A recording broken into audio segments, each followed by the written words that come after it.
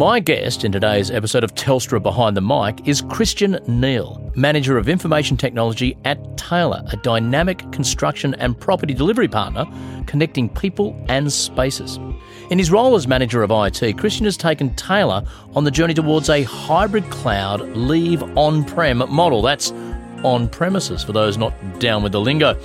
Christian was the key decision maker behind implementing Telstra's enterprise wireless solution on all Taylor sites, bringing some of the most cutting-edge technologies to the business, allowing them to look at some pretty futuristic-sounding approaches to construction. Now, I'll confess, the high point of my construction career was an IKEA office desk and two-chair combo I whacked together in 2016 and is still going strong, minus one of the chairs. So it's just as well we have our guest here today. Christian Neal, welcome to Telstra Behind the Mic. Yes, thank you, and congratulations on the IKEA desk. I can assure you, mate, you've still got a job.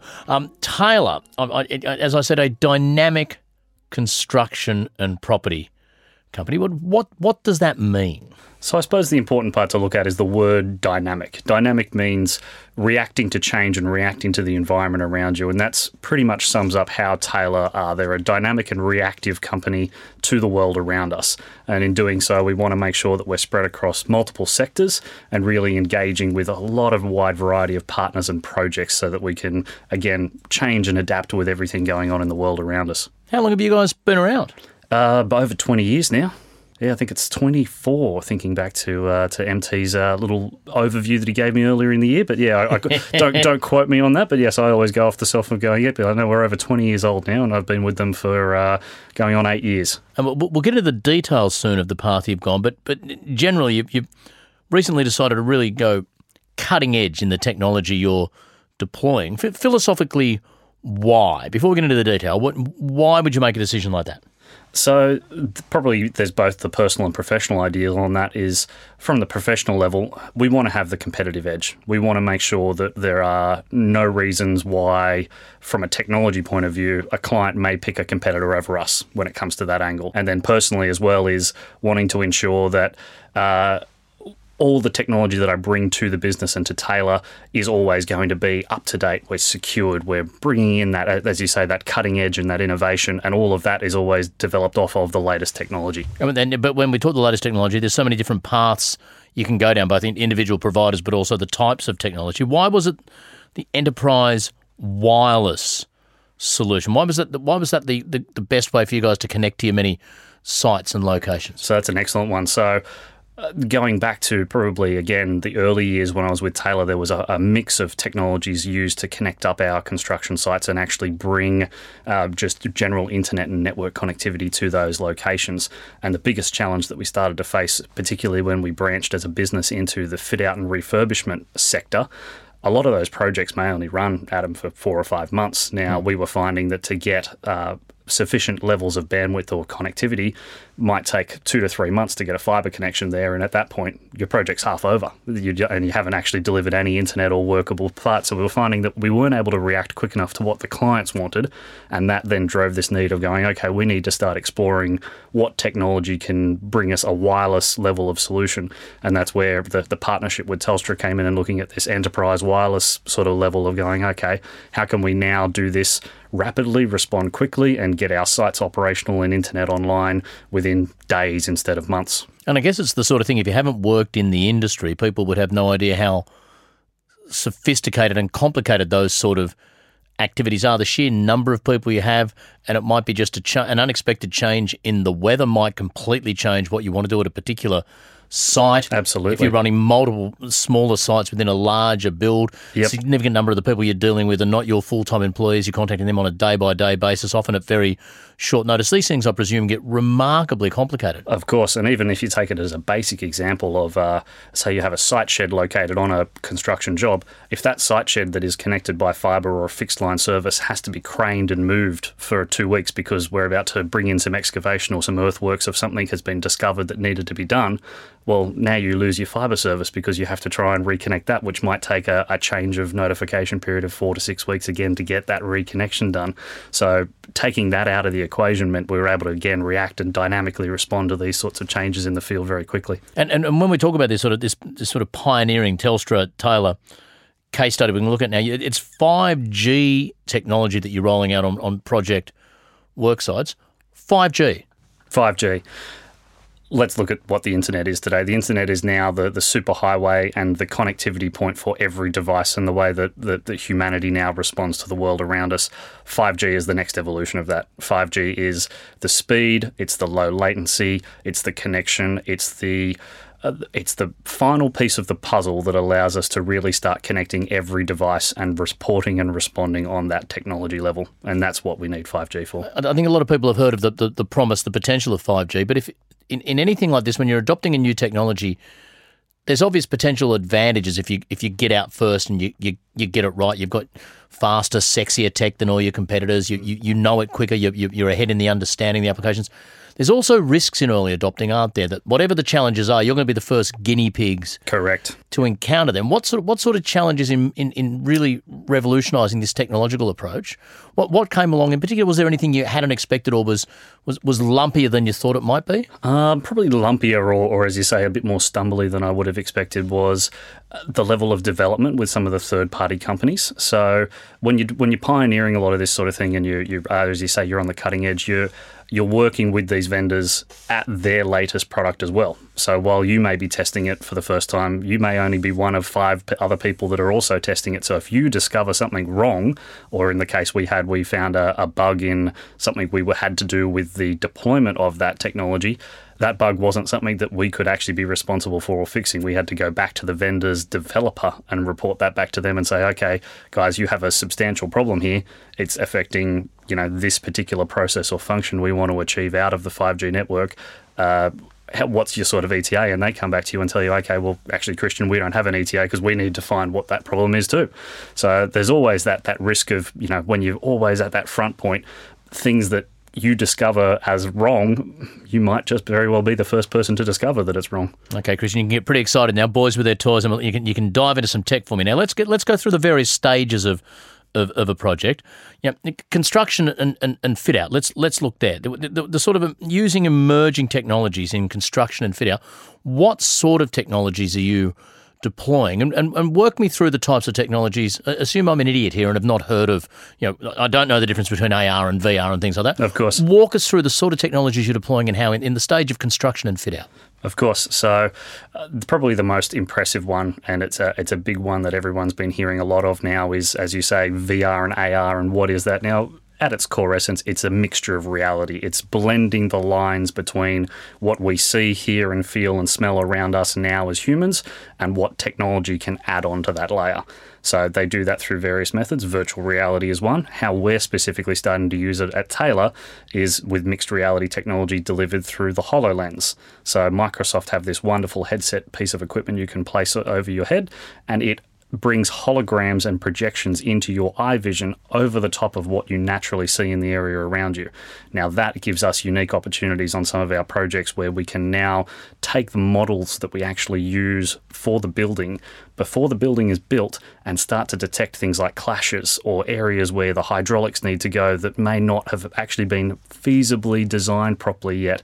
And you can place these headsets on, walk through the empty building you're about to fit out and go, hang on, guys, the model isn't right here. We're not going to be able to actually put this service where it's supposed to go because there is a concrete pillar here that wasn't on the plans that no one foresaw or knew about, and we can't move that pillar. So back to the drawing board, let's update this model before we end up spending 2 weeks worth of effort and energy to get these trades out here and subbies out here to finish the work. Because as much as someone like myself would like to think, look, it's a simple science, you've got an empty room, you know it's an empty room, okay, go and put something in there for me. I presume you're constantly uncovering physical pieces there or not there, the difference between what you assumed the site you were walking onto and the thing you're actually handed can be significantly different? Absolutely, it can be. So a lot of these plans, they could be going back decades and decades if they're, a fit-out project of an old refurbishment of a building. One of the old projects I worked on was the Museum of Contemporary Art over a decade ago when they did the expansion there. An amazing building in Sydney, and now a world-class modern museum of contemporary art, but it went into an old government building. Correct. What did you stumble upon? Oh, there were false walls hidden over the top of regular walls that weren't on any plans. We found mains power cables underneath the old building that were not ever physically installed or listed on any plans that they were installed, that connected to nearby apartment buildings. And all of that had to be factored into every stage of the works going, okay, this museum needs to open in 6 weeks' time or 8 weeks' time.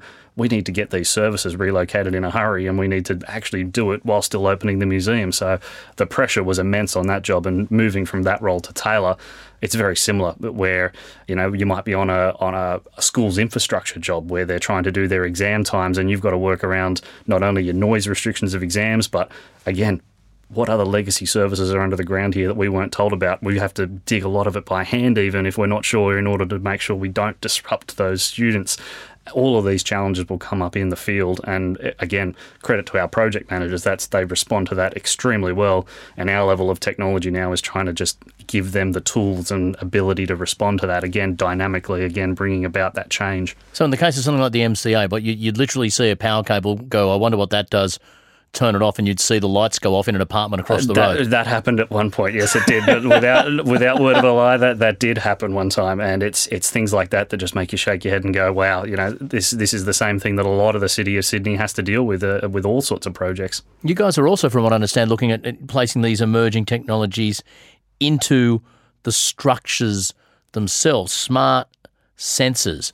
Yes. Augmentation devices. What sort of roles can those technologies play within the structure themselves? Yeah, so that's one I've been talking to a company that are actually Canadian-based, and I won't mention their name at this point because it's still early days. However, they specialise in, again, they're a sensor that equip onto the Rio bars that are then the concrete is poured around. Now, those sensors, when you walk up to them with an iPad, will transmit back real-time information about the MPA grading. If it's not quite correct to what the actual concrete was, it'll tell you any moisture cracks that are starting to appear or any differences with the atmospherics in it. And it will also just give you general information over the life of the sensor. Any building movement, any change and shift in its original position, it can relay that back. So not just during the construction, but you're saying both administrators of a building or residents themselves can continue to interact with the structure if it's built smart. Yep, that's the idea. It's about all this, the Internet of Things. It's about really enabling that full life cycle of a project and giving the tools back to the client or the end user instead of just using it at the phase of building. Is there a challenge for your workforce? I mean, a tech genius like yourself, you might look at all this sort of stuff and go absolutely gaga. But if you're expecting employees to use technology that they're not familiar with or that is chopping and changing, that can be a challenge in itself. Definitely. So change management is paramount, and really the training and adaptation for the teams is really important. So, we rely a lot on internal training from my team and myself to really go out to the sites and spend the time with the people that will utilise all of this technology. And again, in order for them to get value from it, they need to know how to use it. Okay, so, blow my mind. Give me something you've seen or put in an application on a site or during a build or something like that even by your lofty standards has really tripped your trigger. Okay, so probably the latest one would be on a job that we've got going active. There's a number of projects we're using the HoloLens on, as we said, but one of them in particular, I was able to load up a particular piece of the structural steel and then actually drop a Google pin of myself onto the corner edge of the steel at the top of the building, and then with the click of a button I was standing on the top of that building and was able to look down and look at what this whole unit would see around it and see it finished and polished. And it was incredible. It blew my mind. You actually get the vertigo feeling in your chest looking over these edges and going, wow, look at the height of this building. It is just incredible. Now, I know that at Taylor you like to be at the cutting edge. You've got this great partnership with Telstra going that you think has you, in front of the curve, as they say. But you're regularly in discussion with other people in the industry about best practice and where it's going. There's a CIO working group, as far as I understand. Yeah, that's correct as well. So generally in construction, because it's such a closed community, or such a we all face the same challenges, and whilst we are competitors to one another from the technology expert level of it, we're all in it together, really. And that's where we start to have these collaborative sessions. And about once every 6 months to a year, we get together, the CIOs, the IT managers of a lot of the construction workforce across Australia, all the tier ones right down to some of the tier threes, and we just get in a room and have a brainstorming session. And we'll sit there and go through, okay, what are some of the challenges you're facing? Or we'll have a topic, same as we're doing today. What are some of the emerging technologies that our competitors might be starting to use or that we might be using, and what challenges have they faced, and how can we prevent that happening for us, and ultimately bring better value to the end user. One of the great ways we did that recently was we had a software vendor that was probably charging a bit more than they should have for a lot of problems that were in their software coding, and it was used by a large market share of the Australian construction business. So we went to them as almost a union of our own and said, hey guys, these are your top 10 things that we believe as your customers you need to fix, and you need to do a good rate, otherwise we're going to look at taking our business collectively elsewhere. And they immediately responded to that. So that was a good, again, use of that collaboration of like-minded individuals to really bring some excellent traction to the industry. And once this journey's out of the bottle, we're not going backwards, are we? It's interesting because I think about the people I know who I was at high school with or university with who went into construction and building, and a lot of the attraction to that was still just that natural extension of physically building stuff. And a lot of people on these builds are tradies, are contractors, are subbies, but I get the impression going forward there's more of a role for young girls and young boys who are attracted to the technology and the geeky side of this sort of stuff in actually producing physically built environment. That's correct. Like, you'll see that the line between what was a builder previously and what is the builder of tomorrow is going to start blurring very quickly over the next 10 years. As you say, now that this technology is starting to be at the forefront and we're starting to just scratch the surface of what it can do and what it will do, for the generation of tomorrow in 10 years' time, this will be how they build their buildings. This is just going to be the way. There wasn't going to be a way before it happened. It will be how they do it. And for the ageing workforce, they're still going to be passing down the tools of the trade in terms of how they did things in order for the new generation to pick up that level of information and bring it into the new generation and go, right, let's take everything they know about building and now let's make it digital. And now let's take that digital frontier and push it into the field. Okay. Have a look at your little crystal ball. In wrapping this up, this partnership with yourself and Telstra has you at the cutting edge now. 10 years from now, what's going to be the cutting edge? What sort of technology do you think might be deployed in this space if we keep pushing that envelope? I believe if we keep going the way we're going to go, Adam, we're going to start seeing the need, not just want, but the need to have virtual technology overlaying our existing structures permanently. So we are going to need, forget the idea of headsets, that's going to become a thing of the past, needing battery units. It's going to be holograms actually in the structure. So there will be smart sensors and smart projectors built into the building that will give you overlays so that if you want to change a space, a designer can come in and show you, okay, great, I've got this space around you. Here, let me show you and hologram the room for you to see what this could change to look like. That's what I think that the future will change to. Exciting times? Very exciting times. Thank you so much from Taylor, Christian Neal. Thank you, Adam.